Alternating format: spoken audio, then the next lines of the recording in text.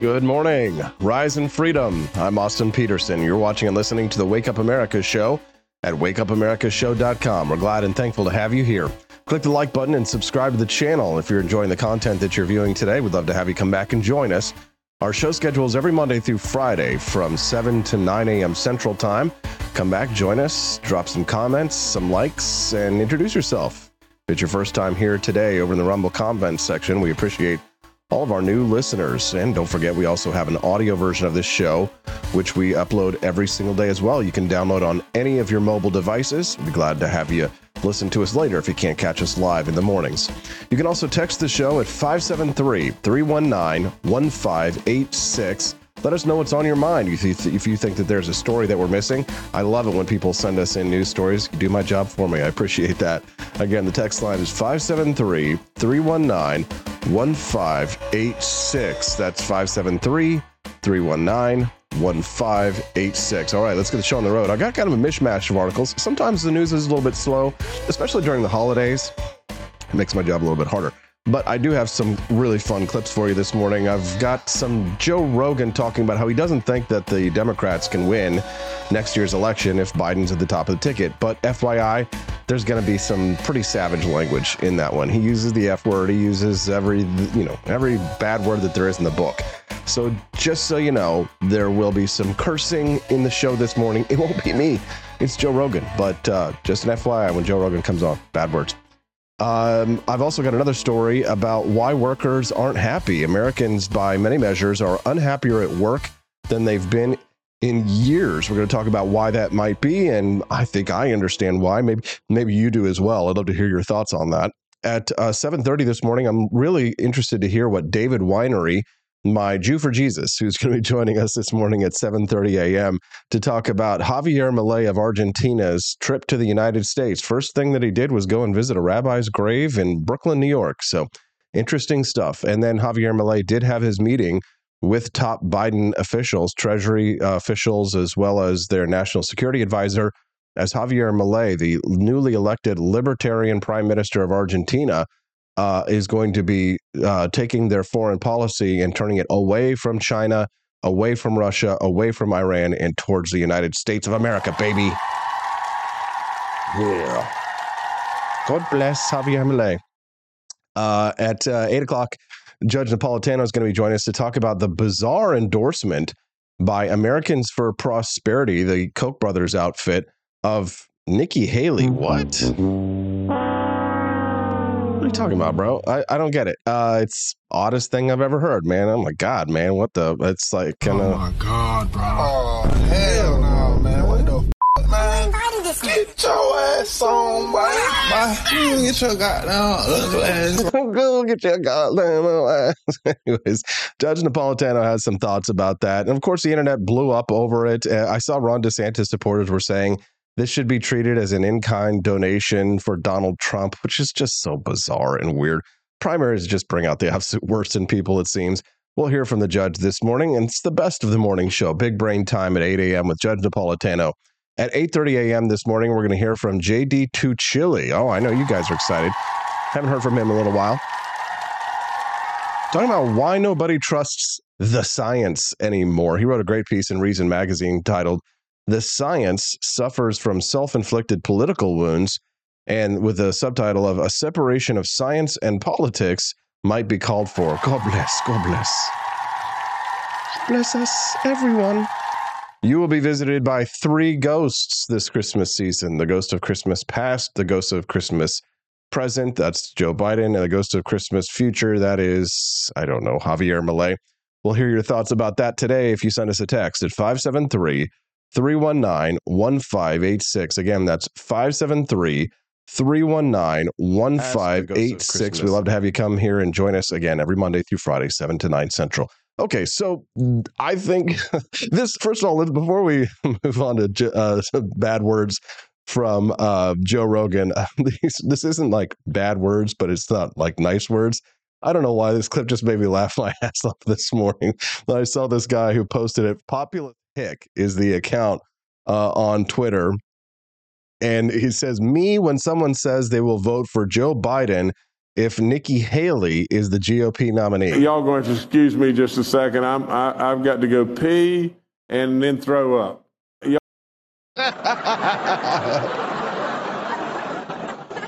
So I don't know what prompted this. Maybe it was just the endorsement of Nikki Haley yesterday, and maybe some DeSantis people, or I don't know, maybe Trump people or whoever, somebody who is triggered by Nikki Haley said that if Joe Biden is the nominee, or excuse me, if Nikki Haley is the nominee, that they would rather vote for Joe Biden. Y'all going to excuse me just a second. I've got to go pee and then throw up.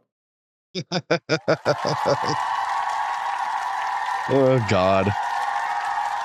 My article this week in Human Events magazine, triggered. That's what my articles over there seem to do. You're working for Jack Posobiec. You're working for Jack. I'm a contractor, right? I write articles. I pitch them stories, and they choose to run them. It's my ideas that they're platforming, guys. Calm down. It's my libertarian ideas that Jack Posobiec wants to put on Human Events. That's how that works, okay? I saw that John Burke posted a clip of us talking on his show yesterday, which we did 90 minutes. And I thought it was a good discussion. But some people seem to think that it's an own that I got John Burke to say that he's not an ever-Trumper because he voted for Trump twice, but now he's not going to vote for Donald Trump no matter what, which I think that's what the definition of a never-Trumper is that, yeah, maybe you voted for him in the past, but now you're saying you'll never vote for him again in the future. I mean, that's why I feel Y'all going to excuse me just a second. I've got to go pee and then throw up. I mean, I'm not like Mitt Romney, where I would say I would vote for Joe Biden over Ron DeSantis. I mean, it's stupid. And that's what my article this week at Human Events is about. Mitt Romney unendorsing, or I say it's an unendorsement of Donald Trump and Vivek Ramaswamy. And what I think that shows, which is that the populist side of the Republican Party, which is where I'm at, I'm with the populists, I'm with the Viveks of the Republican Party. I'm a libertarian populist, if you will, right? I think we got to fight against the elites. And we're going to talk about the United Nations telling us that we should cut down on our meat consumption, for example. But when Mitt Romney says that he'd vote for Joe Biden over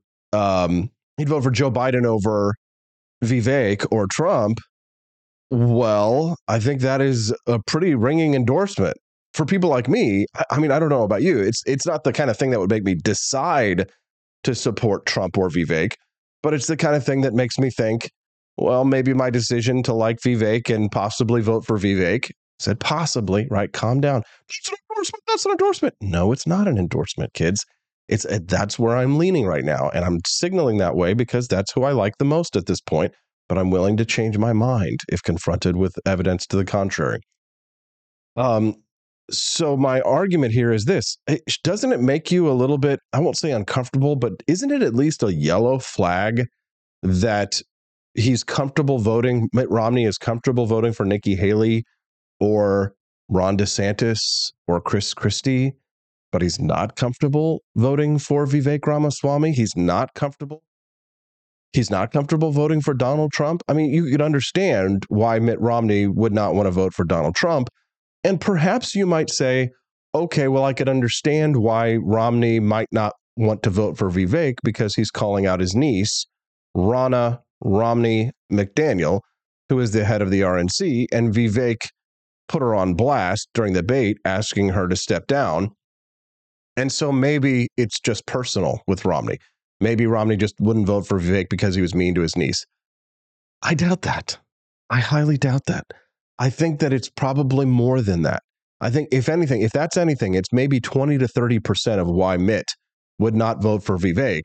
And the other 70% of it is because Vivek represents a departure from Mitt Romney's principles. It's because Vivek is closer to Trump than and Romney is closer to Biden. I think Romney has thought about these things. I think Romney is not as stupid, perhaps, as we give him credit for. I think he's very clearly an establishment Rockefeller-style Republican that is opposed to the type of anti-elitist populism that comes from the right wing, the base of the Republican Party, where people like you and I are at these days. So that's what my piece in Human Events this week is about. One, it's about the ridiculousness of Mitt Romney saying he would vote for Joe Biden over Vivek or Trump. And two, that it shows, I think it signals that, and I think the most likely scenario is that Donald Trump is going to win the nomination.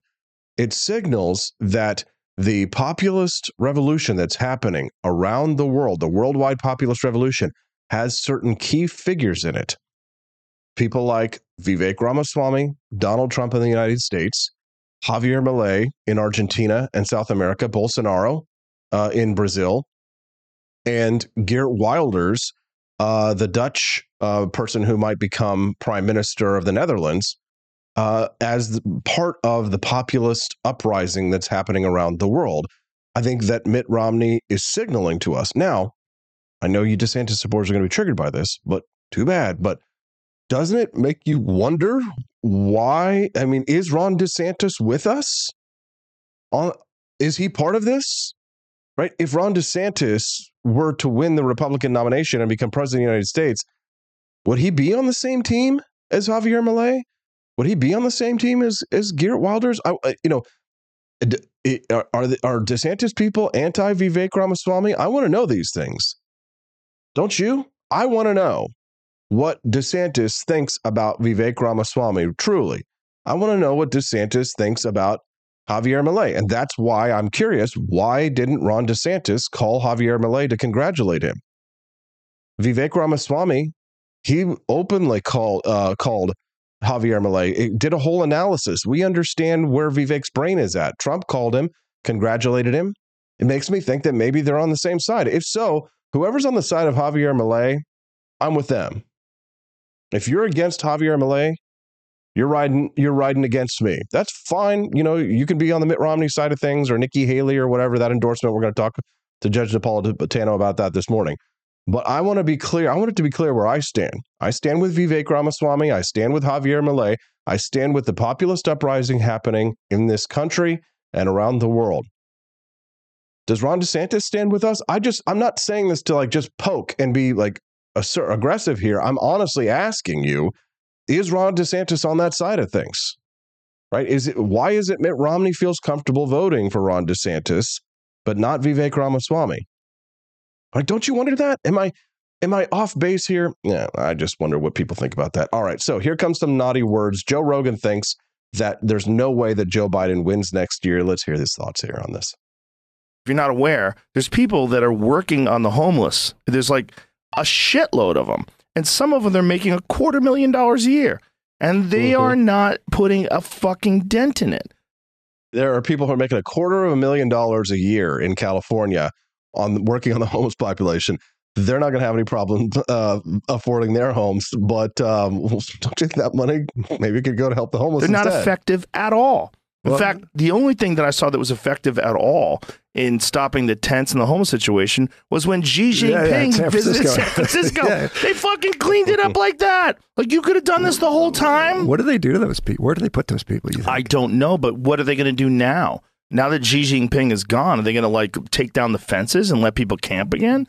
Like, you showed that the overall quality of life of the people that live in that city is not important to you. What's important is the view, the optics. When a fucking dictator comes and visits, which is so wild.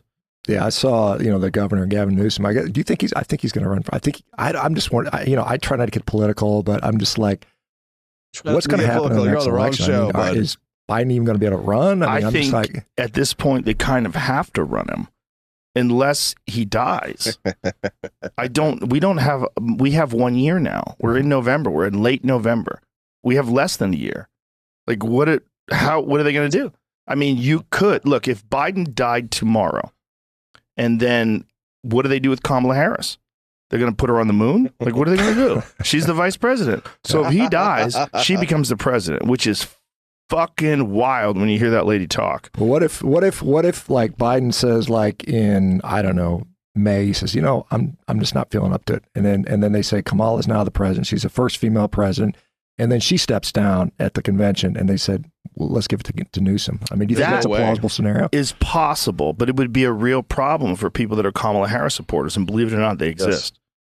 Yeah, but Yes. I'm sure the Democratic Party is just like calculating how They big, have to be. How big is this, and what's the thing? I think they have fucking no cards.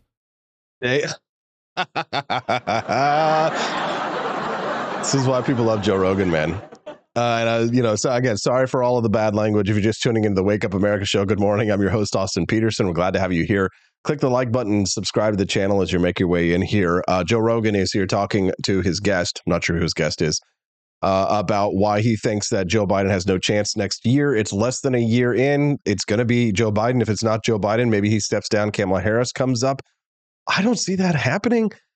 Let's continue this segment. And they're looking at this game, and I don't know. I think they're depending upon party loyalty, and they're depending upon Trump getting convicted and arrested. I mean, and imprisoned rather. I don't know if that's going to happen. I don't think it is. It doesn't seem to. It just seems like it's a bunch of trumped up charges. No pun intended. Yeah, I mean, I'm not a political commentator. I'm not an expert. It does seem like really like, why are they going after him so hard right now when they could have done it? Like the hotel thing or the valuation of the property from 20 years ago. It's bananas. Right. The valuation of the property is so obvious, so off what it should be. $18 million for Mar-a-Lago, I'd fucking buy it. I'd fucking buy it immediately. If that shit was $18 million and you were the only one that was able to buy it, you'd be a fool not to scoop it up because you could sell it right away. You could get a loan and you could sell that bitch right away for who knows how much. I mean, I think Forbes valued it. I think it was like well over 700 million. Wow. And Trump thinks it's worth over $1 billion. And he might be right. That's what's crazy. It's a giant piece of property in one of the most valuable pieces of land in all of America. I mean, a house next to him, down the street, a much smaller place. If you're not aware, there's a lot of people in the center that convict your sense. They're trying to convict Trump for saying that he had 3.5 baths when he really had 4. I mean, that's what they're hoping to send Donald Trump to prison on. Look at Banana Republic tactics. Yeah, I mean, when you're imprisoning and trying to convict your political opponents, which is the problem with that is, even this is the kind of stuff Vladimir Putin if you think does. Donald Trump is a crook, even if you think that he should be arrested, this sets a precedent for future presidents. If we get someone who is not just Donald Trump, who has a lot of people in the center that say, hey, his economic policies were effective, his foreign policies were effective, even if I think he's a jerk, maybe that would be better to have a jerk run the country in a way that's better overall than what's being done right now. Even if you looked at that, what if someone further right than him steps in? What if a war breaks out? What if things get even crazier? What if nationalism really upticks? Then you have someone who is now in power that is far right, like has happened all over the world. If that happens and that person, if that precedent has been set for prosecuting your political opponents and going after them with trumped up charges, we have a horrible situation. And that's one of the reasons why we have to stick with the rule of law. We have to stick with the way this country was founded on. These principles were set up because they wanted to mitigate corruption at its base level at every step of the way. And we've had this conversation with the judge. Judge Napolitano thinks that he believes that it's possible that Donald Trump, if he goes to jail, could still get elected, might be still elected. I think that would probably increase his chances of getting elected, to be honest. I think people would probably find that quite distasteful to see him being actually locked up for saying that he had, 3.5 bathrooms when he really had 4 to a bank in order to secure a loan. And then the loan was entirely paid back anyway. So if he wins, Judge Napolitano believes that the Supreme Court would probably immediately step in and say that the supremacy clause of the United States Constitution, it would be invoked in order to ensure continuity of government. Donald Trump would have to serve whatever jail term he would receive, like 3 months after he was president of the United States, meaning Trump would then go free, serve his term as president, and then have to report to jail immediately after the term, the next term. It's bizarre. It's bizarre. Good God. Good morning. Welcome to the Wake Up America show. I'm your host, Austin Peterson. We're glad and grateful to have you here. Make sure that you click that like button and subscribe to the channel as you're joining us here this morning. We appreciate all of our listeners, as well as my lovely wife, Stephanie Peterson, who's here this morning. Hi, Steffi. How are you, my love? And good morning to all of our other friends. Quest Fanning, Matt Unruh is here, as well as Horatius148. How you doing, Horatius? I think this is the first time I've seen you here. We're glad to have you, as well as Floby Tenderson. Welcome to the show this morning, guys. Thanks so much for your comments this morning. We appreciate that very much. All right, next story here. The United Nations, a lead United Nations agency overseeing food and agriculture policy is expected to issue a roadmap in the coming weeks, which will call on the West, especially America, to dramatically reduce its meat consumption.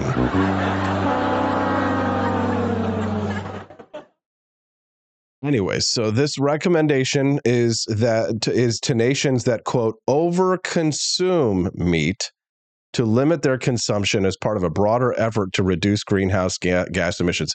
Now, how do you define overconsume meat, right? How is it that you do that? And why is it that you think that the United States would ever give one good goddamn what the United Nations thinks about our meat consumption? Am I right? They want us to live in the pod and eat the bugs. They're not going to say this to underdeveloped nations. They're going to encourage them to eat meat. They're not going to say this to people who are starving in Africa. They're not going to say this to nations that they see as underdeveloped. They're only going to say it to the people of the United States because they're jealous of us and how our delicious cows have made us one of the envy of the world. We are one of the envy of the world in terms of the food that we eat here. And I know what you're going to say. Oh, we're obese. Oh, we're people. It's an epidemic. We're fat. We're diabetic and all that kind of stuff. Well, it's better to have those problems than to have the opposite problem. It's better to have the problems that the United States is facing than to have the problems that Nigeria is facing. It's better to have the problems that the United States is facing than it is to have the problems that Eastern Europe is facing, right? It's better to be an American and fat and diabetic than it is to be starving to death, broke ass, and nobody gives a rip about you in the world. Am I right or am I right? I'm right. And just hit the I'm right button. And everybody cheers. Jeremy Collar, who is the chair and founder of this initiative, says the failure of leading meat and dairy companies to reduce emissions underlines the urgent need for more policy focus on the food and agriculture sector. That's interesting. Now, this article that I read today from my friend Mike Apelka, who sends me a news of the day, in case you missed it, a study examines how a massive 2022 eruption changed stratosphere chemistry and dynamics. In case you missed it, it's a volcano that's causing climate change, not cow farts, right? It's called the Hunga Tonga Hunga Hapai volcano. It erupted on January 15th last year in the South Pacific and produced a shockwave felt around the world, triggered tsunamis. It also changed the chemistry and dynamics of the stratosphere in the year following the eruption, leading to unprecedented losses in the ozone layer of up to 7% over large areas of the southern hemisphere. It's the volcanoes that are truly the cause of climate change in the world. And it's things like that have always been the cause of climate change. For the most part, things like, giant meteors that come from space and kill most of the dinosaurs and leave only little rat-like mammal creatures running around the earth that millions of years later evolve into human beings. It's not the cow farts, ladies and gentlemen. They just don't. They're jealous of our delicious cows because other people in other countries don't have our delicious cows. They want to reduce the GDP of the United States because they want countries like China and Russia and India to catch up with us and Iran to catch up with us. So they want us to reduce our consumption of meat, not to save the planet, but so that the enemies of the United States can have a better chance of dominating the world. This is not about cow farts. It's about global domination. It's about foreign policy. And it's about evil trying to fight against good. David Whinery says, link incoming, ? Yes, the link is incoming. Javier Milei makes his first trip to the United States, meets with the Biden administration, and visits the grave of a rabbi. What does this mean? We'll talk about that when we get back on the Wake Up America Show at wakeupAmericaShow.com. Good morning, Rise and Freedom. I'm Austin Peterson. You're watching and listening to the Wake Up America Show at wakeupAmericaShow.com. I'm glad to have you here. Thanks so much for tuning in. Don't forget to click that like button and subscribe to the channel as you're making your way to your seats this morning. We appreciate you very much. You can text the show today at 573-319-1586. The text line again, anytime you want to text us, night or day, is 573-319-1586. All right, let's get this show on the road. Javier Milei, the libertarian newly elected Prime Minister of Argentina, visits the United States. His first trip to see a rabbi. Well, a dead rabbi, a rabbi's grave. And the latest news is that Javier Milei has now met with top officials from the Joe Biden administration. The headline from AP News says, Argentina's president-elect tells top Biden officials that he's committed to freedom. Well, I bet the Biden administration officials didn't really care for that. Joining us now to discuss this and that and like this and like that is David Whinery, whose camera's not working today, but a nice little picture of him is anyway. Good morning, David. How you doing? Good morning. How are you doing this morning, Austin? All right. How is life as a Republican attorney from Kansas City, David? I don't even know if I want to be called Republican anymore. All right. Well, I guess that's actually not a bad opener. Why is that, David? I'm just kind of done with both parties, I think. I don't think you've ever liked both parties, but I'm definitely getting done with both of them at this point. Well, we've got something south of the border to look forward to. At least the election of Javier Milei gives people like us hope, wouldn't you say? Oh, I would definitely say it's kind of like an earthquake, just especially for something like that to happen in a place like Argentina. I mean, they've had some radical leaders in the past, but this guy's competing for one of the more radical leaders ever, in a way. Mm-hmm. I mean, he is a literal Austrian economist. He is one of us, and he apparently is also one of you, David. What's the story about him coming to visit the United States and visiting the grave of a rabbi?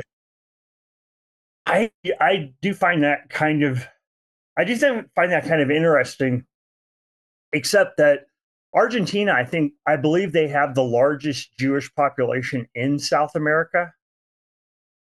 So that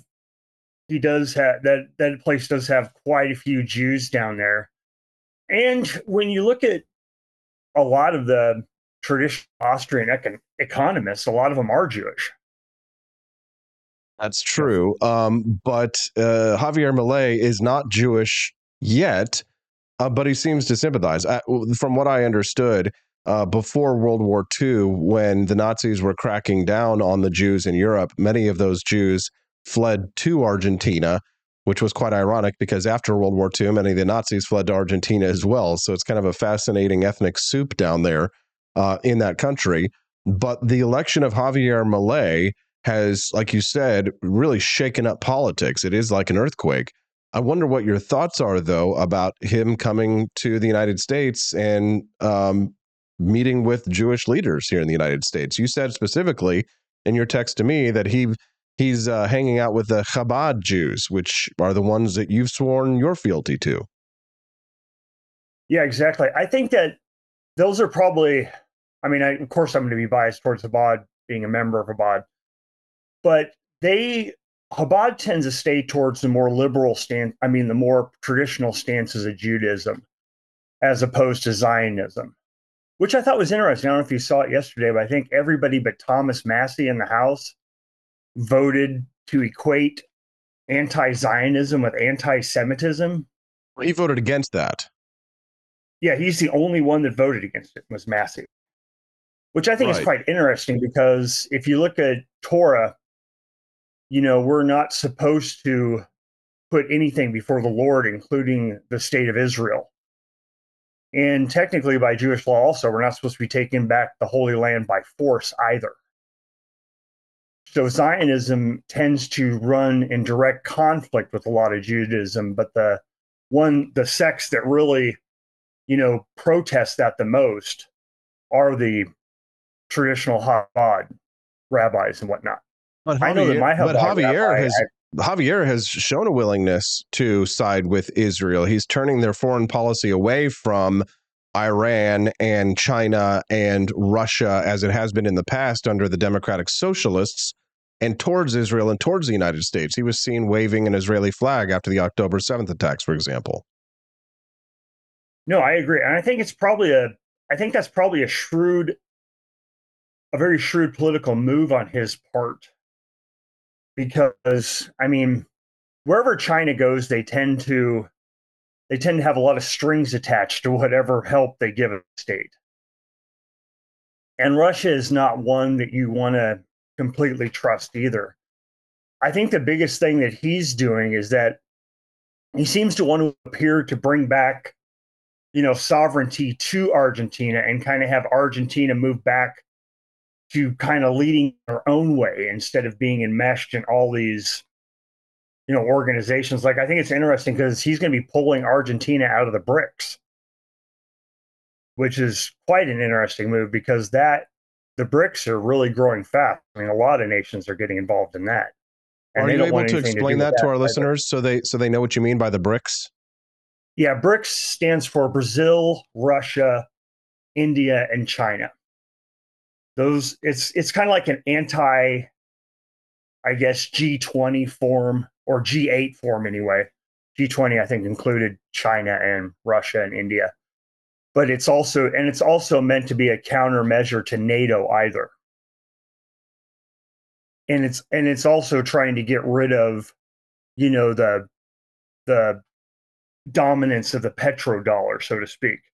Because I've noticed that Saudi Arabia, I think it was United Arab Emirates, they just transitioned to where they're not going to be doing any more oil transactions except probably with the United States and whatnot in dollars anymore. For sure. And that is a very huge thing keeping the dollar afloat, in my opinion.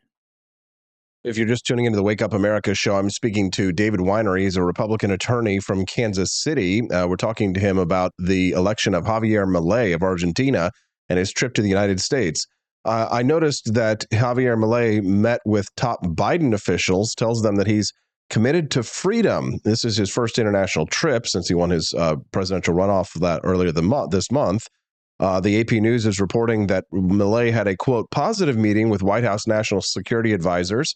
The visit occurred while Joe Biden was away, but the statement from Milei's office says this: his views on the international geopolitical agenda aligned with the West, and his commitment to the values of freedom conveyed the willingness of the United States to cooperate in the transition of the incoming Argentine government, given the challenging political, economic, and social circumstances that the country is facing.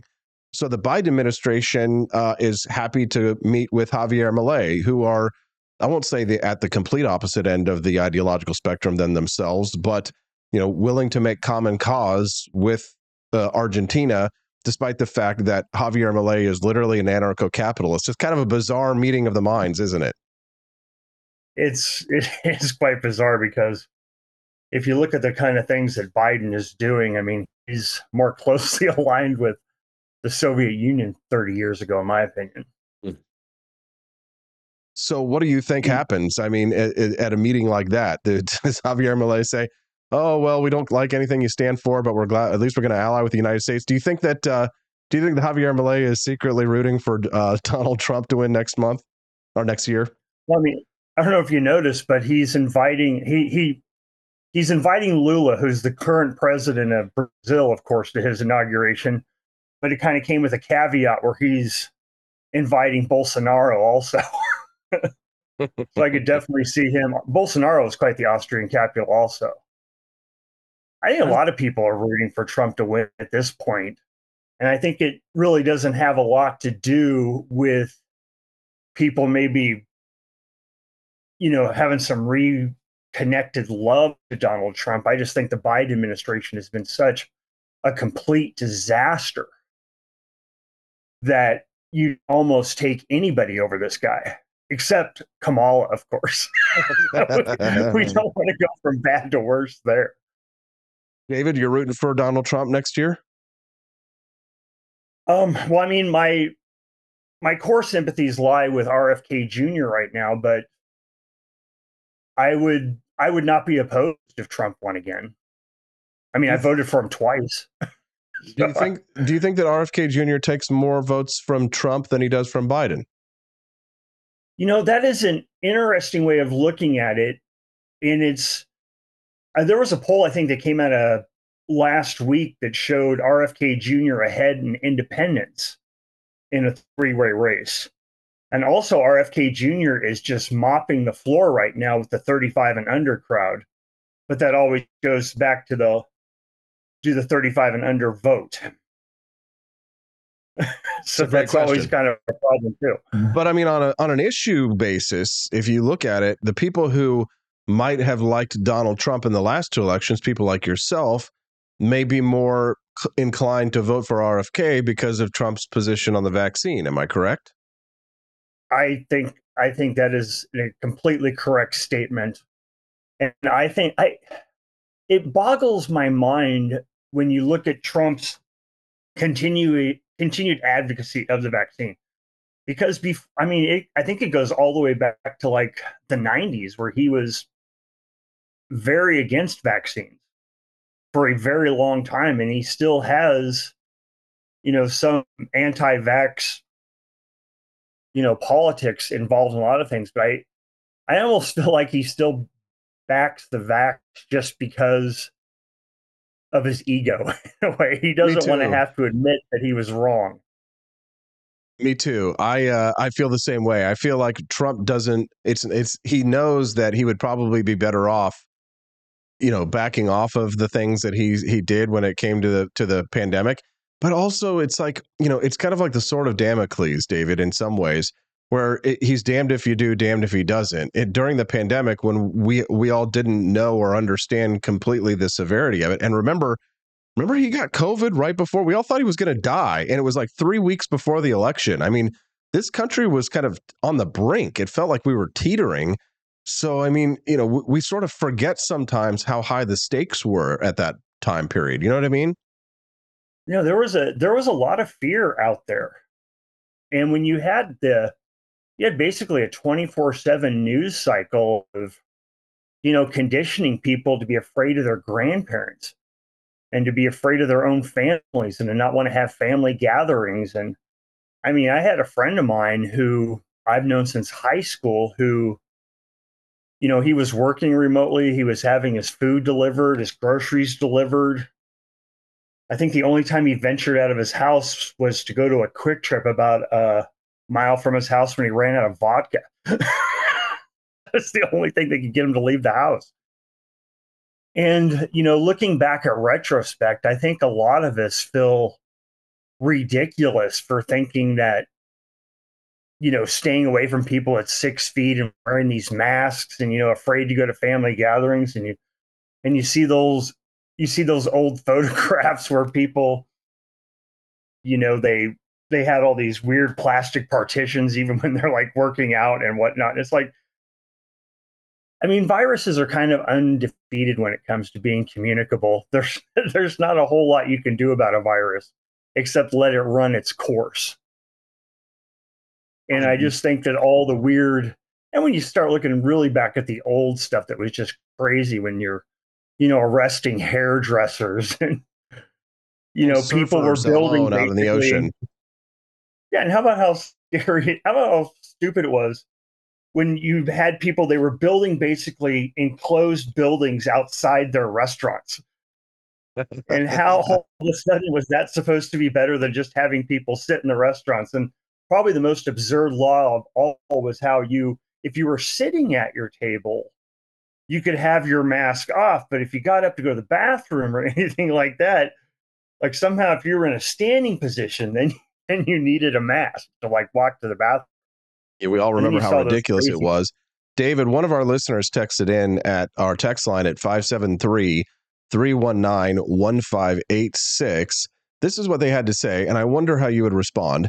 They said RFK was okay, even though some issues I didn't agree with, but his all-out support for Israel proves he is not anti-war after all and is sold out to the same people our Congress is. How would you respond to that?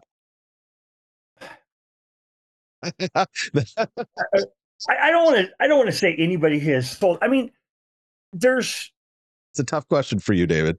Yeah, I mean, there's no disputing that the Jewish community punches above their weight, so to speak, as far as numbers and whatnot. And they accomplish a lot of that through, their extensive political donation networks.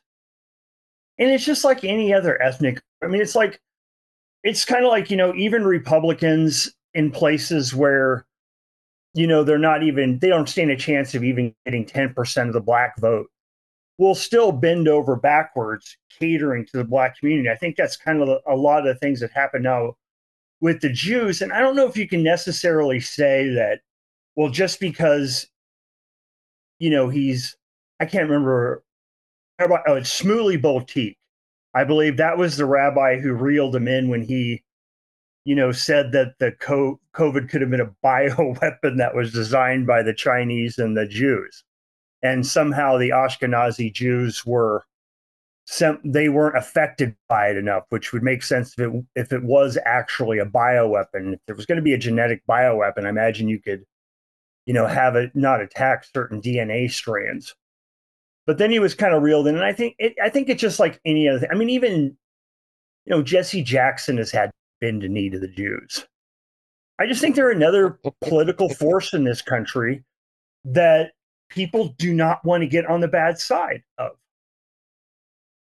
My position has just been that I think that the state of Israel are the good guys in a conflict. And if I try and put myself into people's shoes, and if I were an Israeli, I would feel the same sense of insecurity that they do, surrounded by 22 hostile Arab nations, and a myriad of other reasons. But I always love the accusations that like my strings are being pulled because I have these views.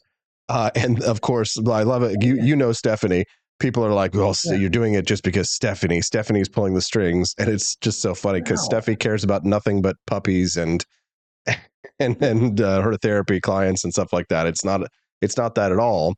But I mean, there always has been there have been these shadowy conspiracies. I'm sure you're familiar with the protocols of the Elders of Zion, David. Yeah. Oh yeah. Do you think those are real? Because what I've read and what I've understood of that is that this was created by the Tsarist Russia at the time in order to justify the pogroms that were going on. And even Henry Ford, who wrote the International Jew, the big anti-Semitic text, later in his life said that he was wrong and he got bamboozled. What are your thoughts on it? I think with any political group, and the Jews notwithstanding, everybody kind of puts together all these huge conspiracies of why they're doing this and why they're doing that. But they're really no different than any other, ethnic group. Like say in China, the Mandarins of all the different types of Chinese tend to run the country, and they're very critical of the Cantonese. That's why they kind of say China went in and they were angry towards Hong Kong because it was more of a Cantonese place. And what I always like to tell people about the Jews is that, let's just take, for example, I go to Jewish prayers every Thursday night. And I mean, there was one time, and this wasn't at where we normally have Jewish prayers, but there was one time that we got into such a heated discussion that one of the Jews left and slammed the door so hard he broke the plate glass on the door. We have people like, I'll say Greenblatt's a terrorist, and then other people will say Soros is a Nazi, and then there's ones that are for Palestine, and there's ones that can't stop calling Palestinians terrorists enough. And one thing people always have to realize about the Jews is that we don't necessarily get along with each other. People always act like, we're like this monolithic thing. I was just thinking that this morning. I literally thought the same thing because I saw people were saying, oh, well, you see the Jews in Israel are like the Jews in the United States. And I'm like, bro, they're not a monolith. It's like saying all white people are the same, right? We're not. Yeah. 80% of Israelis right now want to dump Netanyahu. I think they're more, if anybody, I think probably Americans support Netanyahu more than the actual Israeli people do. Probably true. And I just think we need to get away. Are there good Jews? Are there bad Jews? Of course. There's good and bad in every group out there, but that doesn't mean there's libertarian Jews and there's communist Jews.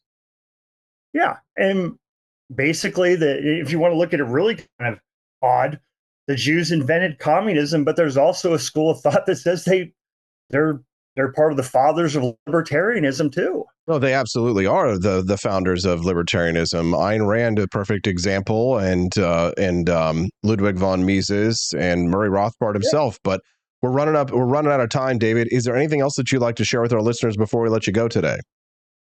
I just think it's going to start getting really interesting as far as the right starting to take control of places, because you saw Geert Wilders. I mean, I was even surprised about that in the Netherlands. I mean, I thought he was just another one of those kind of gadflies that you're just going to hear about forever that would never really get anywhere. And now he's going to be calling the shots. The Finland guy who just got elected, he's pretty right-wing too. You have basically a right-wing government in Sweden right now. Amazing. You have right-wingers. Yeah, I mean... We're winning. I mean, we're winning, David. Yeah, I'd like to think Marine Le Pen maybe finally has a chance in France. And you looked at the Farmers' Party took over in the Netherlands also in those elections.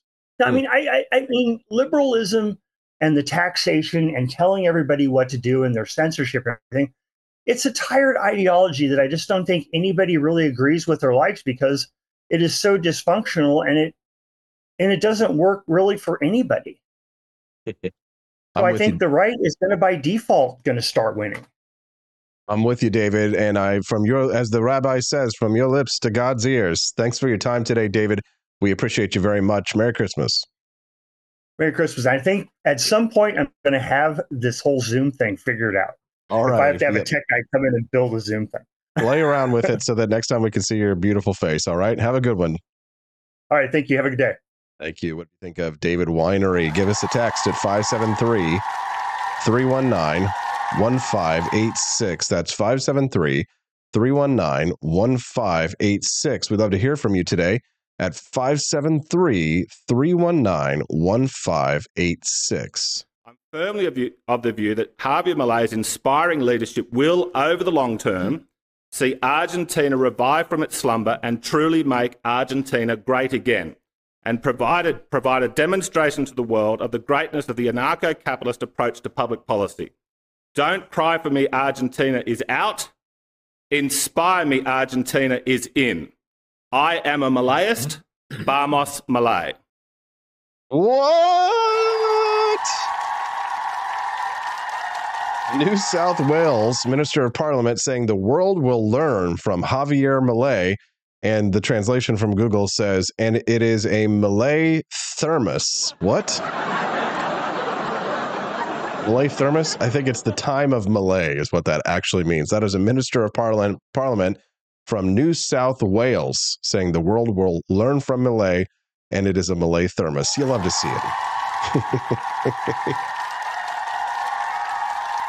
Good stuff. Good stuff. You love to see.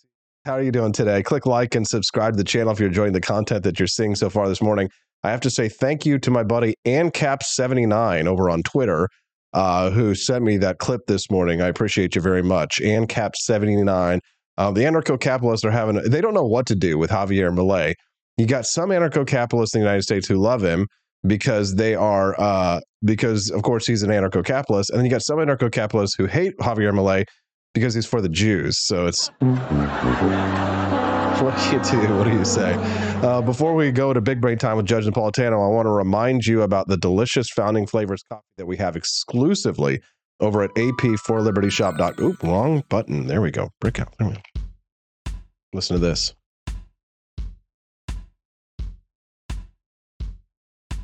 Can you hear that? That's whole bean. You can get it whole bean or ground. Get it your way right away at Founding Flavors Coffee. My coffee at ap4libertyshop.com is ultra premium. That's one step above premium. If you are not a coffee lover and you drink Folgers coffee and it's been left in your truck for a couple of days and it's got the grounds at the bottom of it and it's cold and you just drink it because you don't care and, coffee's coffee too, this probably might not be your brand. I'll be honest. It's not for everybody. If you're the type of person who knows coffee and loves coffee and says, I got to have really good coffee to get my day started, right here, you can see Thomas Jefferson hanging out at Monticello. Imagine getting a beautiful gift box of these as a family member who loves coffee. All of our beautiful boxes of Founding Flavors coffee can be delivered to you right to your door if you go to ap4libertyshop.com. Jeffersonian Java is a distinct blend harmonizing the intellectual brightness of lemon with the agrarian sweetness of caramel. This concoction is perfect for those who appreciate an intricacy of flavors as profound as Jefferson's own philosophy. Jeffersonian Java Light Roast. This is the highly caffeinated brand from foundingflavors.com. Imagine getting this as a gift. I got a phone call from a buddy the other day, over-the-road truck driver who pulled off a truck stop to have a conversation with me, and we talked about his kids who are big-time coffee drinkers out in California. And he wants to give all of his kids gifts of Founding Flavors coffee. Well, you can get a gift for your family member at ap4libertyshop.com, just like he did. He says that I make the coffee sound so good that he, as a non-coffee drinker, almost wants to drink it. It is delicious. It is ultra premium. It is one of the best coffees that you will ever taste if you love coffee. If you're not a coffee lover, any $5 bag of coffee will do. I get it. But if you're like me and you have a little bit more sophisticated tastes when it comes to coffee, and you say to yourself, you know what, I've been drinking this other stuff, this swill, for such a long time, grab a box of AP for Liberty Shop's Founding Flavors coffee today. Go to ap4libertyshop.com. Get yourself a bag. My favorite, I say bag, but it's a box. My favorite flavor is Thomas's Painkiller, but I got to be honest, the Martha's Mint that I've been enjoying all this month, that exclusive flavor, which is going to be gone in less than a month. You can only get it at ap4libertyshop.com. I've been drinking that one, and it's like topping the charts. It's absolutely delicious. So get yours today at ap4libertyshop.com. And when we get back, we're going to hear from Judge Napolitano about the Americans for Prosperity endorsement of Nikki Haley. It doesn't make any damn sense. We'll talk about that when we get back on the Wake Up America Show at wakeupAmericaShow.com. Good morning, Rise and Freedom. I'm Austin Peterson. You're watching and listening to the Wake Up America Show at wakeupAmericaShow.com. We're glad to have you here. How's everybody feeling today? In good mood? Well, my next topic might make you feel sour, but my guest is sure to make you smile. Every Wednesday here on the show, we like to call it Big Brain Time, when one of the biggest and brightest libertarians in the world comes and joins us. He's one of the great ones. He's the host of the Judging Freedom podcast, which you can download on any of your mobile devices. And of course, his weekly column at judgenap.com is an absolute must read. He's my good friend, Judge Andrew Napolitano, who's joining us live right now. Good morning, Judge. Good morning, Austin. Thank you again for your generous introduction. It's such a pleasure to be with you. Glad to have you here, Judge. Thank you very much for joining us. Somber news. Our friends from the Koch organization, of whom we have known for years and are intimately familiar with their ideology and typically their motivations until now, have decided to endorse the neoconservative Nikki Haley for president of the United States in the primary.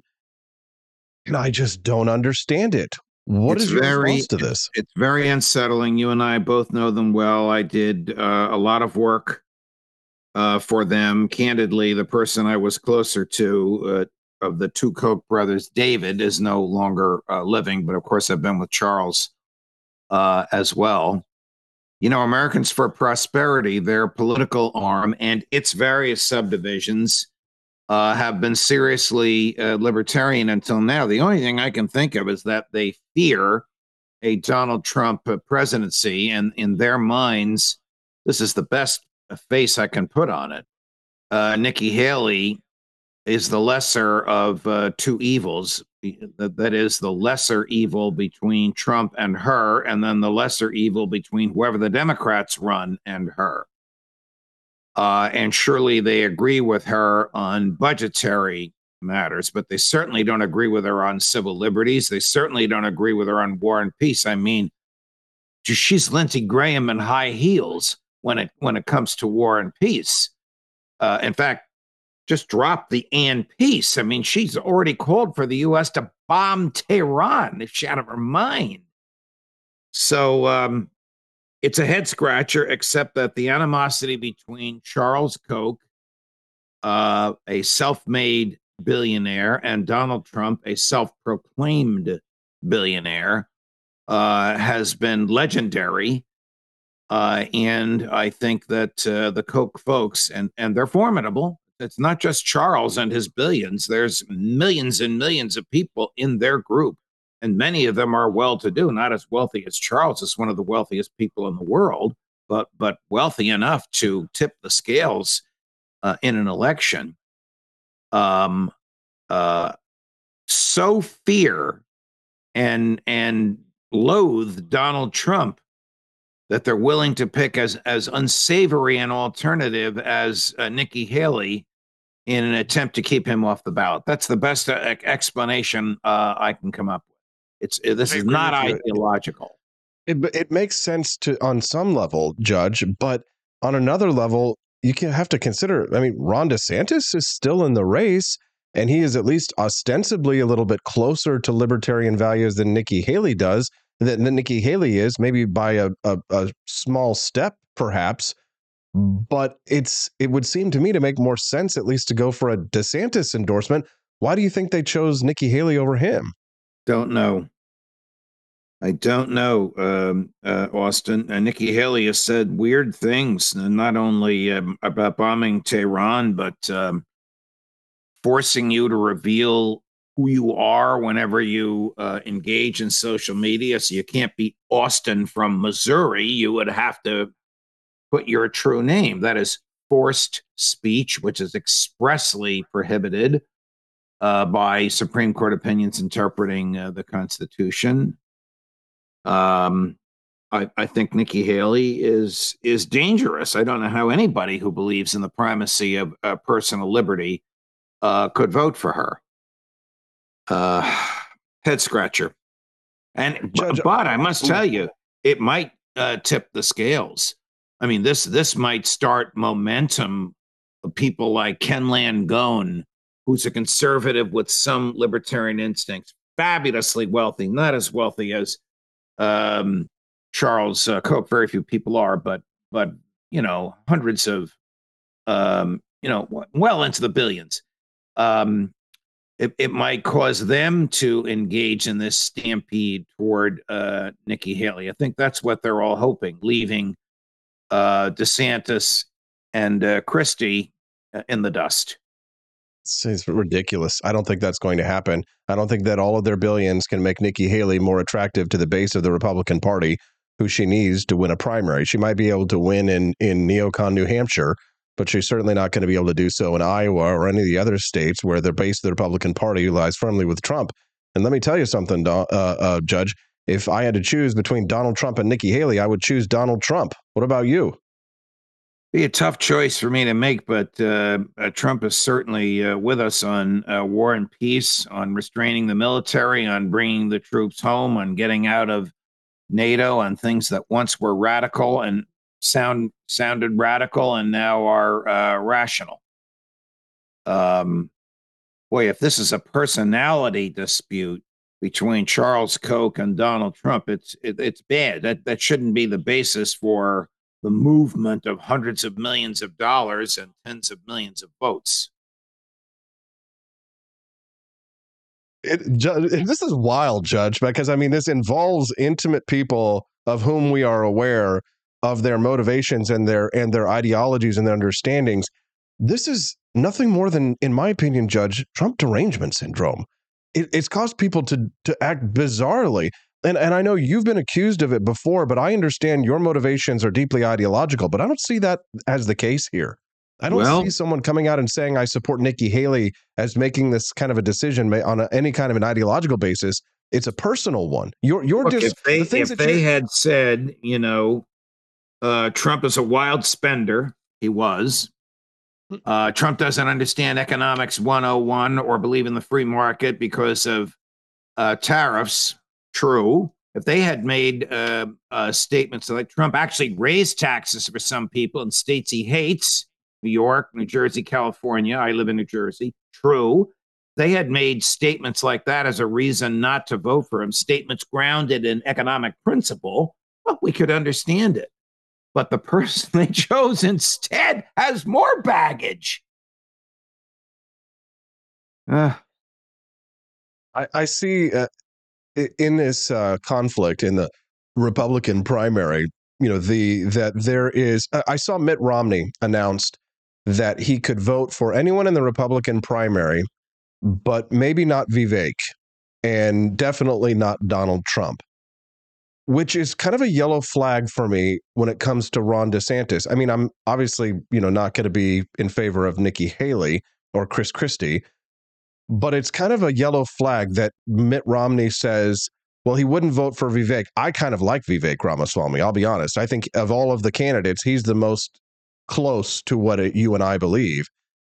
But the fact that Mitt Romney says he couldn't vote for Trump or Vivek, which leaves the door open that he could vote for Ron DeSantis, Nikki Haley, or Chris Christie, it is a bit of a yellow flag. It makes me wonder if Ron DeSantis really is sort of on our side. And when I say on our side, I'm speaking more broadly, Judge, as the kind of like the general right-wing populists. In a way, you and I are sort of with the libertarian populists. We're sort of, if there's a global movement of populism, we're from the Javier Milei wing, if you will, right? You have the Geert Wilders wing, who may become the next prime minister of the Netherlands. And then you have Donald Trump and Vivek Ramaswamy here in the United States. Vivek probably closer to us and to Javier Milei, of course, than Trump is. But when Mitt Romney says that he couldn't vote for Vivek or Trump, it then implies he could vote for DeSantis. Does that sort of throw a yellow flag for you as well, or a red flag? Let's say the unthinkable happens and Joe Biden goes home to Rehoboth Beach and the Democrats nominate Hillary Clinton. I think that Mitt Romney would be charge of Republicans for Hillary. I happen to like him. He's a very likable, warm person, but he doesn't embrace the principles that you and I embrace. Some of these people whose names you just articulated don't fully embrace the principles that you and I embrace. I have to correct what I said last week about Javier Milei, who, after he was elected, announced he's in favor of military assistance to Ukraine and military assistance to Israel. So his Rothbardianism is, or Rothbardian libertarianism, for those who want to be precise, appears to be confined to domestic economic policies. And in terms of DeSantis, I don't know that there's a libertarian bone in his body. I mean, I don't particularly enjoy drag shows, but he tried to make them illegal. Well, that's just absurd under the First Amendment. If male wants to dress up as a female and others find that entertaining, what business is that of the government? One other problem I had with Ron DeSantis was his handling of the agreement that Walt Disney World had with Florida because Judge, they were attacking, Ron DeSantis was attacking Disney for expressing a political opinion, which in my mind is a violation of their First Amendment rights. I may not agree with Disney, but at the end of the day, they still have their free speech rights that they can express. And then in order to punish Disney for their free speech, he actually took away their ability to self-govern on their own private property to enforce fire restrictions, fire codes, to have private police on their own property, to pay for the maintenance of their own roads, and imposed the cost of all of those those private services onto the Florida taxpayer by forcing them to be public services, which is anti-libertarian as it gets. The correct answer to that, if he really wanted to punish Disney, would have been to extend those libertarian benefits to Universal Studios, to his competitors out there, to force them to compete in a more free market way. Am Correct. I on the right track here? You're 100% on the right track, but Austin, people like Ron DeSantis, who are more comfortable with power than with principle, do not see competition as a virtue. And to him, a virtue is a sort of a uniformity of political expression, which is why I could never support him. I don't even know where he is on foreign policy. He started out his campaign very Trumpian, critical of NATO, and saying he wouldn't sign any legislation to provide more military assistance to Ukraine. I don't know if he still feels that way. He did say he'd sign, and maybe he has, I don't know what the law is in Florida, a 6-week ban on abortion, which Trump and Christie have condemned. So there's good and bad there. But in terms of libertarian principles, the primacy of the individual over the state, the right to be left alone, that's not Ron DeSantis. Vivek Ramaswamy In fact, came out this it's week. not any Republican that I know of. The last person to talk like that on the national scene of any credibility is Ron Paul. Vivek Ramaswamy this week said that he also opposes United States taxpayer funds to go to aid for Israel. Well, on that, I agree with him. I find him a disagreeable person, but that's just his personality. But on many of the things he says, I agree with him. Okay, well, tell me about that, Judge, because I'm starting to like Vivek Ramaswamy, and I'd love to hear your thoughts on him. Well, I mean, he just rubs me the wrong way. He can't stop. He's just like an overwound mainspring on a cheap watch. Now, people have said that about you and me. Well, yes. But in terms of wanting to shrink the government, obviously his heart is in the right place, and wanting to keep us from getting involved in foreign entanglements, his heart is in the right place. I just don't think he's a serious candidate. I don't know if that's because he hasn't held office before. Well, Donald Trump didn't hold office before. I don't know. I just never took him seriously. I don't think enough Republicans take him seriously that he's a factor in South Carolina, New Hampshire, or Iowa. Maybe I'm wrong. No. This is a fascinating discussion, Judge. What upsets me is whoever these nominees are, whoever runs for the Republicans or runs for the Democrats is not going to appeal to us, because they're, warfare, welfare, deep state, emergency rules, big government, trash the Constitution. We can write any law. We can regulate any behavior. We can tax any event. It doesn't matter which party they're from. They all do the same thing. Section 702, which suspends the Fourth Amendment for foreign persons and the Americans with whom they communicate, will be an example of this. We might not know who they are because they're going to hide the vote on it by burying this monstrosity in a 1,000-page Defense Department appropriations bill. But if there were an up or down vote on it, we would who believes that the Constitution means what it says and who doesn't. This is an interesting question, Judge, which we were discussing online for the last couple of weeks. Some people were attacking Vivek Ramaswamy for being a Hindu. He has stated, he has claimed that he believes that there is one true God. And I found that fascinating. He has said that if you absolutely feel that you can only vote for a Christian, then I'm sorry, then obviously you won't be able to vote for me. But he says, if he became president, he would be the first non-Christian president since Thomas Jefferson. Would you have a problem voting for someone for president of the United States if they were not a Christian, Judge? No, I would have no problem whatsoever, as long as they embrace a basic Judeo-Christian morality of natural rights, what is basically right and what is basically wrong, that we know from our hearts and from our instinct. I would have no problem with that whatsoever. And anybody that does has a bias in them, which is lawful and moral, but culturally deplorable. Do you think that opinion is widely held amongst Christians, Judge, or do you think that that's narrowly held? I think it's narrowly held. I think most Christians are biased in favor of other Christians. Bias being defined as a predilection in favor, prejudice being defined as a predilection against. So there's a prejudice against a dark-skinned person who belongs to a religion with which you don't have any familiarity. I mean, he believes in the same God the Father that we do. He just doesn't believe in the Son and the Holy Ghost.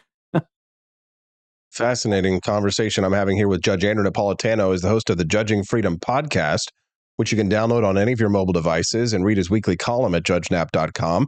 Do us a favor, click the like button and subscribe to the channel as you're tuning in here to us live. We'd love to have you come back and join us.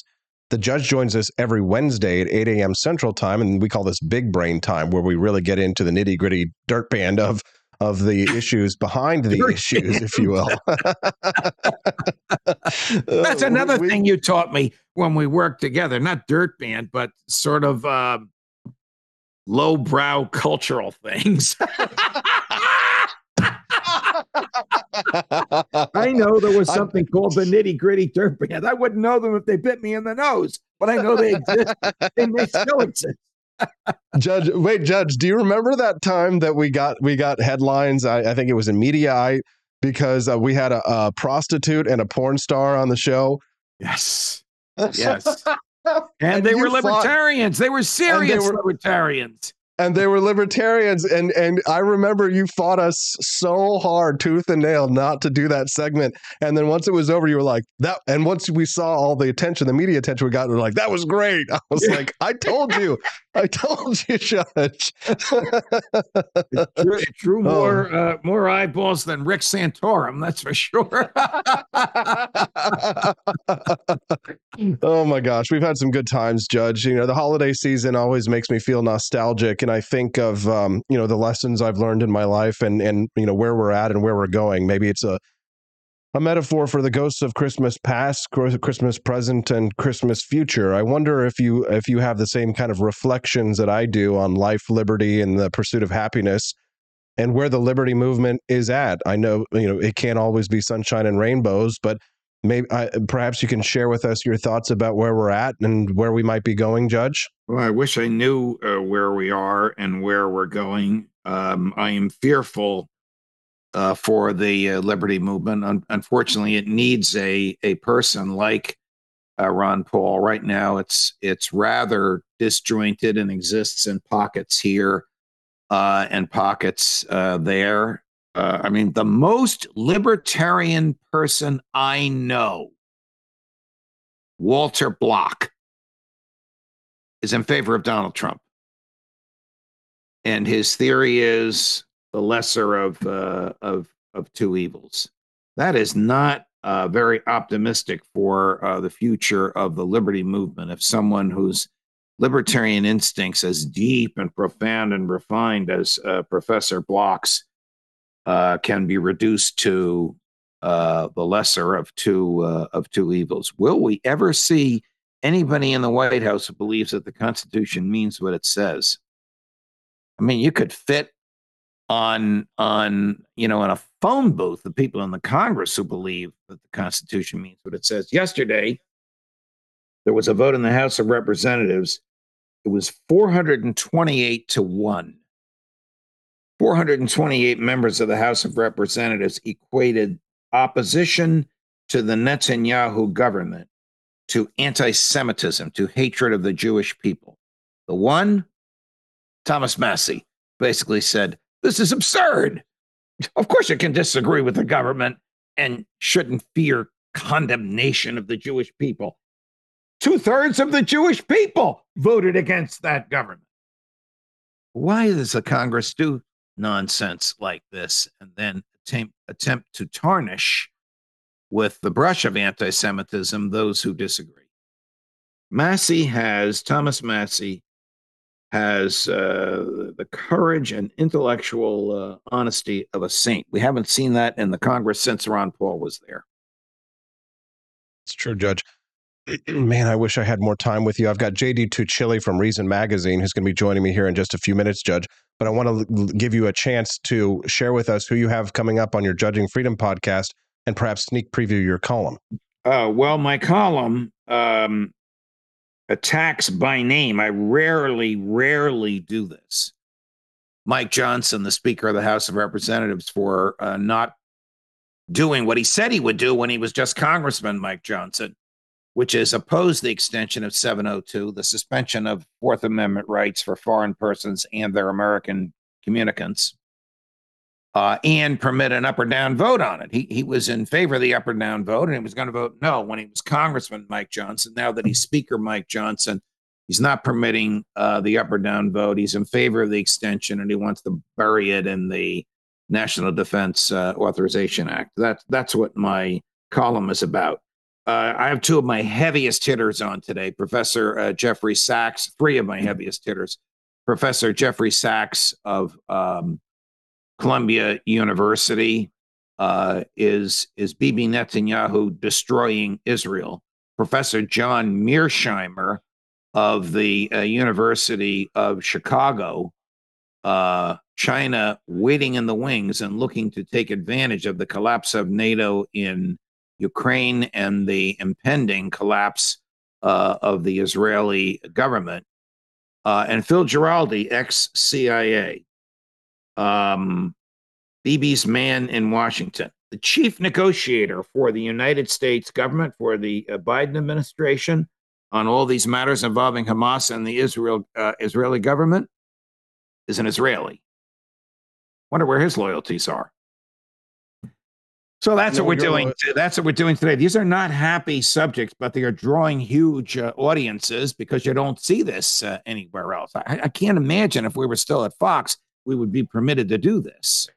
No, Judge. The conversations that we just had this morning would not have been permitted. Talking about Hinduism and talking about Ron DeSantis and Nikki Haley in an unkind light. We'd have not been able to have the conversations. Could you imagine if I called Nikki Haley Lindsey Graham in high heels on Fox? Judge, can you take a vacation until after the new year? Yeah, no, I think if God has a plan, it's to have us right exactly where we are so we can tell the truth, the whole truth, and nothing but the truth. From Judge Andrew Napolitano. Judge, thank you for your time. We'll speak to you again next week. It's been the happiest time of the week for me. Thank you. All my best to you and your lovely bride. Thank you. Have a wonderful day. What do you think of Judge Andrew Napolitano? Good morning. Rise and freedom. I'm Austin Peterson. You're watching and listening to the Wake Up America show at wakeupAmericaShow.com. We're glad and grateful to have you here. Hope you enjoyed Judge Napolitano's segment there, talking a little bit about the Americans for Prosperity endorsement of Nikki Haley, which obviously makes no sense at all. But I'd love to hear your thoughts on that. You can send us a text at 573-319-1586. All right, well, I guess we haven't talked to in a little while. JD Tuccille is joining us now on the phone line. We were having a little bit of technical issues getting him patched in. So we're doing it I guess, is this low tech? I mean, I've got a phone hooked up to a microphone here. Best I can. JD Tuccille is a writer at Reason Magazine, and his latest piece, The Science, quote unquote, suffers from self-inflicted political wounds, and he joins us now. Good morning, JD. How you doing? Good morning to you. Doing well. Hey, glad to have you here, JD. So share with us your thoughts here about the separation of politics and science. What's your thesis? Well, the thesis is that would be a really good idea. And the reason that would be a really good idea is that science has been evoked multiple times over the past few years, in particular since the beginning of the pandemic. We could also talk about climate change and other issues. But really, let's focus on COVID-19, because what we're seeing is, since the beginning of the pandemic, a massive decline in American public faith in science as an institution. When Pew very recently asked Americans if they thought, science had a mostly positive effect or a mostly negative effect or was a wash, a majority did say that it was mostly positive, but it was a majority that it declined by 16% since 2020 and incrementally during that time. And it's happening across the board. And the problem, when you dig down deeper, is that science has been evoked too many times to justify policy preferences and prejudices of government officials and people who just have strongly held opinions that aren't unassailable, but they pretend are unassailable because when they say follow the science, they really mean don't argue with them. It was a scary time, and a lot of people, I think, beclowned themselves during the pandemic, turning into little tyrants in their public health institutions around the country.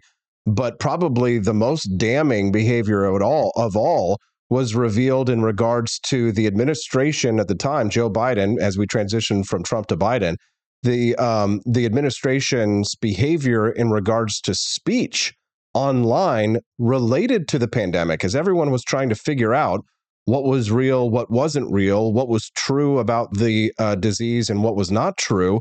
The Biden administration cracked down on not misinformation and not disinformation, but what they called and had to coin a new term for malinformation, which is information that is true, but is harmful to the administration. I mean, the social media impact, I can't be understated in regards to our liberties and the undermining of science. Am I right?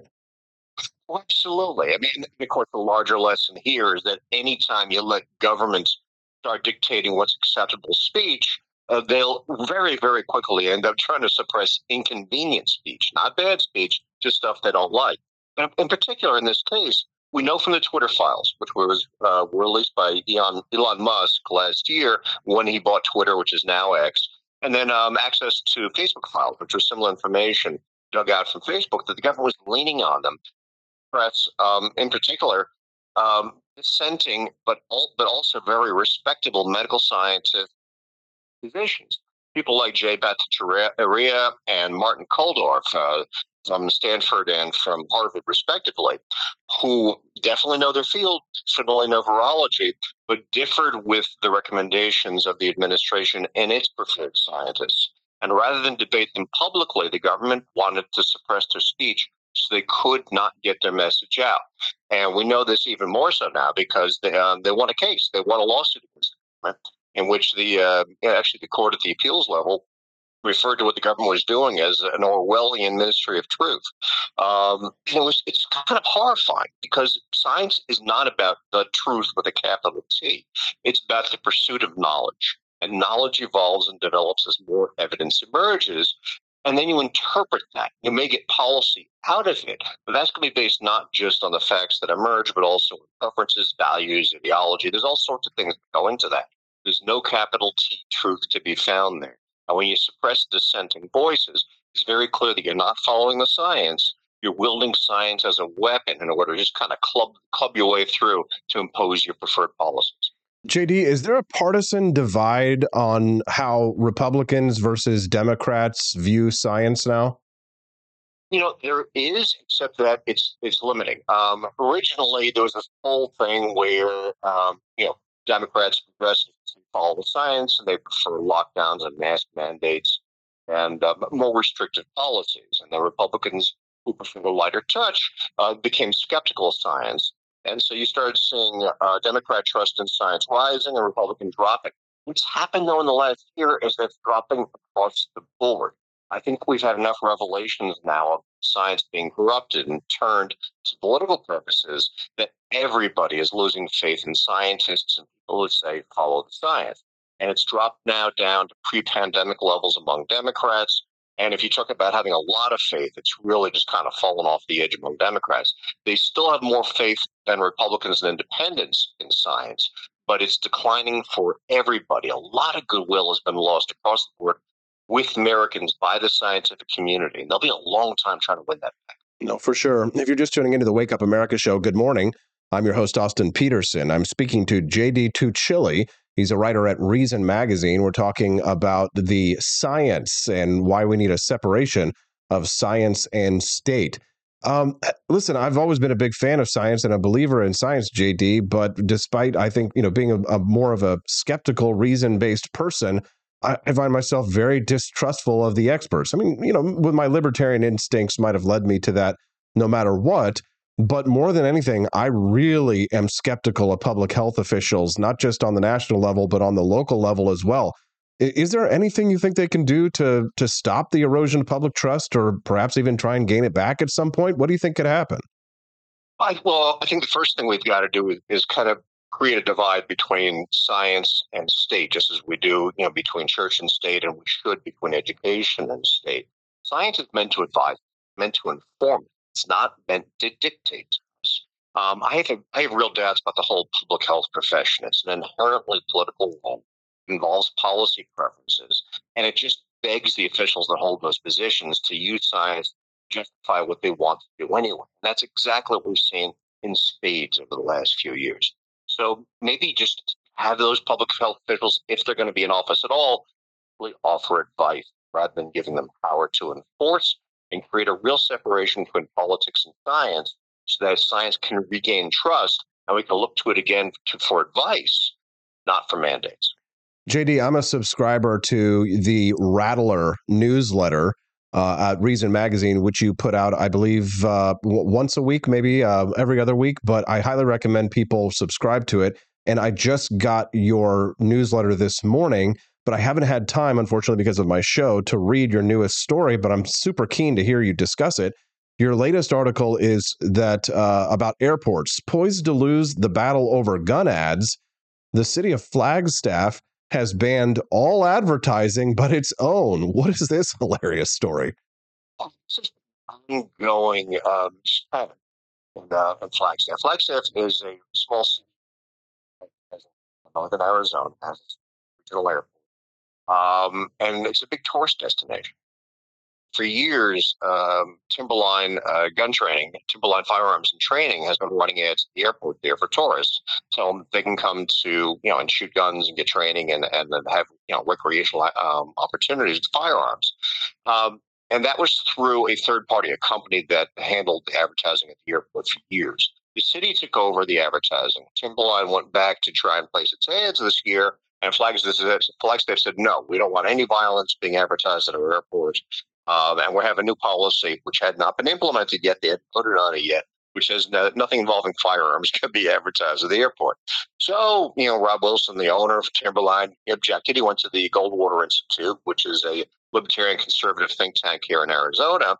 And Goldwater pointed out that city governments, any governments, really don't have that kind of authority to limit speech in public venues.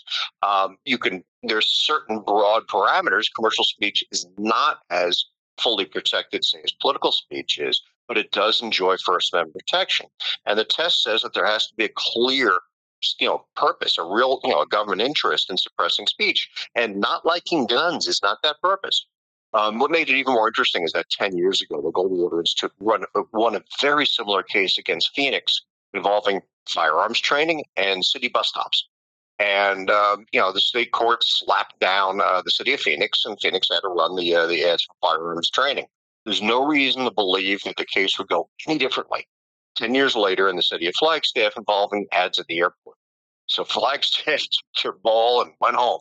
They said they're not going to allow any ads at the airport at all, except they've allowed one caveat. They're going to have the city agency that does tourism promotion run ads. And that city agency promotes its favorite businesses, pay a city bed and breakfast tax. So you're still going to have businesses getting promoted. So I predict litigation in the future. JD, I know that most of our listeners are concerned about the national debt here in the United States, and nobody would bat an eye at the suggestion that we need to get things under control. But just how big of a problem are we facing? Just what kind of hot water are we in with the national debt at the moment? Well, to illustrate it, when I wrote that piece a week ago on the 22nd, the national debt stood at $33.7 trillion. As of this morning, it's $33.8 trillion. So it's growing pretty quickly. We have been warned by the University of Pennsylvania Wharton Budget Project that the U.S. government has 20 years at most to decide how it's going to handle its deficit and debt problem, after which point it will run out of options and will, without any doubt, default on the debt that it owes, meaning that the people who loan the government money will only get dimes back on their dollars at best. The government won't pay back what it owes. This is a big deal. It could crash the economy. It could devalue the U.S. dollar. It will make us all poorer if it happens. And that 20 years is the best case scenario. That's assuming that investors don't completely lose faith, back away, and make the government borrow at a much higher interest rate, which actually is already happening. Interest rate for the government has gone up. And it's gone up because international borrowers are walking away. China and Japan in particular have stopped buying U.S. Treasury debt. And that means if you want to lure international borrowers back, you've got to raise your interest rate, pay them even more. The U.S. government is now paying more to service its debt, pays to support national defense. I mean, that's just interest payments on money that was already borrowed in the past, costs more than aircraft carriers and bombers and troops stationed all over the world. That's a big deal, and it means we're running out of time. And there's absolutely no evidence that Congress has the will or the ability to address the problem. Hey, maybe the accelerationists are right, though, because in the case of Argentina, for example, it led to the devaluation of their peso led to the election of an anarcho-capitalist for president. So maybe there's a silver lining at the end of the tunnel. Yeah, there could well be, although I'll point out that Argentina has been a basket case for about 70, 80 years. If we're going to wait that long for our equivalent, you and I are going to be pretty old and gray at best. JD Tuccille, hey, is there anything else you want to share with our listeners before we let you go? Maybe how they can subscribe to your awesome newsletter. Come read one of my articles, and there's an opportunity. It's a 3 times a week newsletter, and there's an opportunity to sign up in each one of my articles. Costs nothing, and you get everything delivered to your inbox. There we go. JD Tuccille. Hey, thanks for getting so early for us. And as always, thanks for defending freedom. We appreciate you being so generous with your time. Thanks for having me on. You take care. Thank you. That's JD Tuccille. He's a writer at Reason Magazine. Yeah, so it wasn't a low tech. It was a low fidelity way to do the interview this morning. Sorry, guys. What do you do sometimes? I got to figure out what's going on with the phones and why I can't get the phone connected to the Wake Up America show for our callers. But anyways, you can text the show at 573-319-1586. That's 573-319-1586. I'd love to hear your thoughts. 3 wake-up calls for those days when you're overwhelmed and not sure what to do. Just lately, I've been feeling a little bit overwhelmed with everything that's going on. And I think it has a lot to do with a lot of the attacks that I'm getting online, which have really stepped up in intensity in the last couple of months. And I've been trying to do my best to not let the intrusive thoughts win. And there's a lot of things going on in my personal life that I can't talk about that are weighing heavily on me intensely. For one thing, I could say, obviously, without blowing any personal details, is that my dog Calvin, for example, is suffering from back problems again last night, and whenever you touch him, he kind of whines and cries and stuff. He's always had back issues, and every once in a while it will flare up, and sometimes his back legs will go lame, and he won't be able to walk other than from his front paws. And so last night he started to struggle a little bit with walking and was whining and crying and stuff like that, and it just breaks your heart to hear it. And of course that means that I have to carry him out to go to the bathroom, and we have to keep him on crate rest, and we have to take him to get water and food, and it just really steps up the activity in our household. And there's a lot of things going on, of course, that are just stressing me and bringing on a lot of stress. The holidays are coming, right? You got to get Christmas presents for your family and make all your arrangements. We're trying to go to a trip on San Francisco. I'm feeling overwhelmed. And of course, get up every morning at 4:30 a.m. and get in here and do the Wake Up America show 5 days a week. So this is for you. 3 wake-up calls for those days when you're overwhelmed and you're not sure what to do. Once upon a time, there was a man who had been lost in the desert for 3 whole days without water. Just as he was about to collapse, he saw what appeared to be a lake a few hundred yards in front of him. Could it be, or just a mirage, he thought to himself. With the last bit of strength that he could muster, he staggered toward the lake and quickly learned that his prayers had been answered. It was no mirage. It was indeed a large spring-fed lake full of fresh water, more fresh water than he could ever drink in his lifetime. Yet while he was practically dying of thirst, he couldn't bring himself to drink the water. He simply stood by the water's edge and stared down on it. There was a passerby riding on a camel from a nearby town who was watching the man's behavior. She got off her camel, walked up to the thirsty man and asked, "Why don't you have a drink, sir?" He looked up at the woman with an exhausted, distraught expression on his face and tears welling up in his eyes. He says, "I think I'm dying of thirst, but there's way too much water here in this lake to drink. No matter what I do, I cannot possibly finish it all." The passerby smiled, softly bent down, scooped some water up with her hands, lifted it to the man's mouth and said, "Sir, your opportunity right now, and as you move forward through the rest of your life, is to understand you don't have to drink the whole lake to quench your thirst. You can simply take one sip, just one small sip, and then another if you choose. Focus on only the mouthful in front of you, and most of your anxiety, fear, feeling overwhelmed about the rest will gradually fade." In life, we can't take more than one sip at a time. Challenge yourself today, like myself, to focus solely on the sip, the task, the step, that you're actually taking, right? Honestly, that's all life is, right? Small positive actions that you take moment by moment. And then one day when you look back, it all adds up to something worthwhile, right? Something that's often far different and better than what you had imagined when you started. And if you're having trouble sorting out where to start, remember, writing things down helps, right? Usually everything seems far more overwhelming in our heads. So get out of your head by writing everything down in small, tiny tasks that you can take on gradually. The smaller, the better too, right? Writing the list can be one of the tasks, right? So then you already checked the first thing off, right? Then you can do the next tiny thing and check it off and the next, right? And you do so and you build a gradual sense of achievement and a degree of control over your world, which reduces the overwhelming feelings that you might feel, or at least enables you to cope as you're moving forward one sip at a time. Number two, we all do lots of things that don't need to be done, right? Our lives get incredibly complicated, but a lot of time, gradually, the complications will start to creep up on us, and then all of a sudden, we're entirely overwhelmed. So, today you order a few things on Amazon. Tomorrow, somebody gives you a birthday present. Then you get excited and you roll in a free giveaway at church, and you win. And then you decide you need a 6-foot cabinet to store all your growing pile of stuff. And then as things go on, the clutter starts to build up in the space because you keep adding new things without purging the old.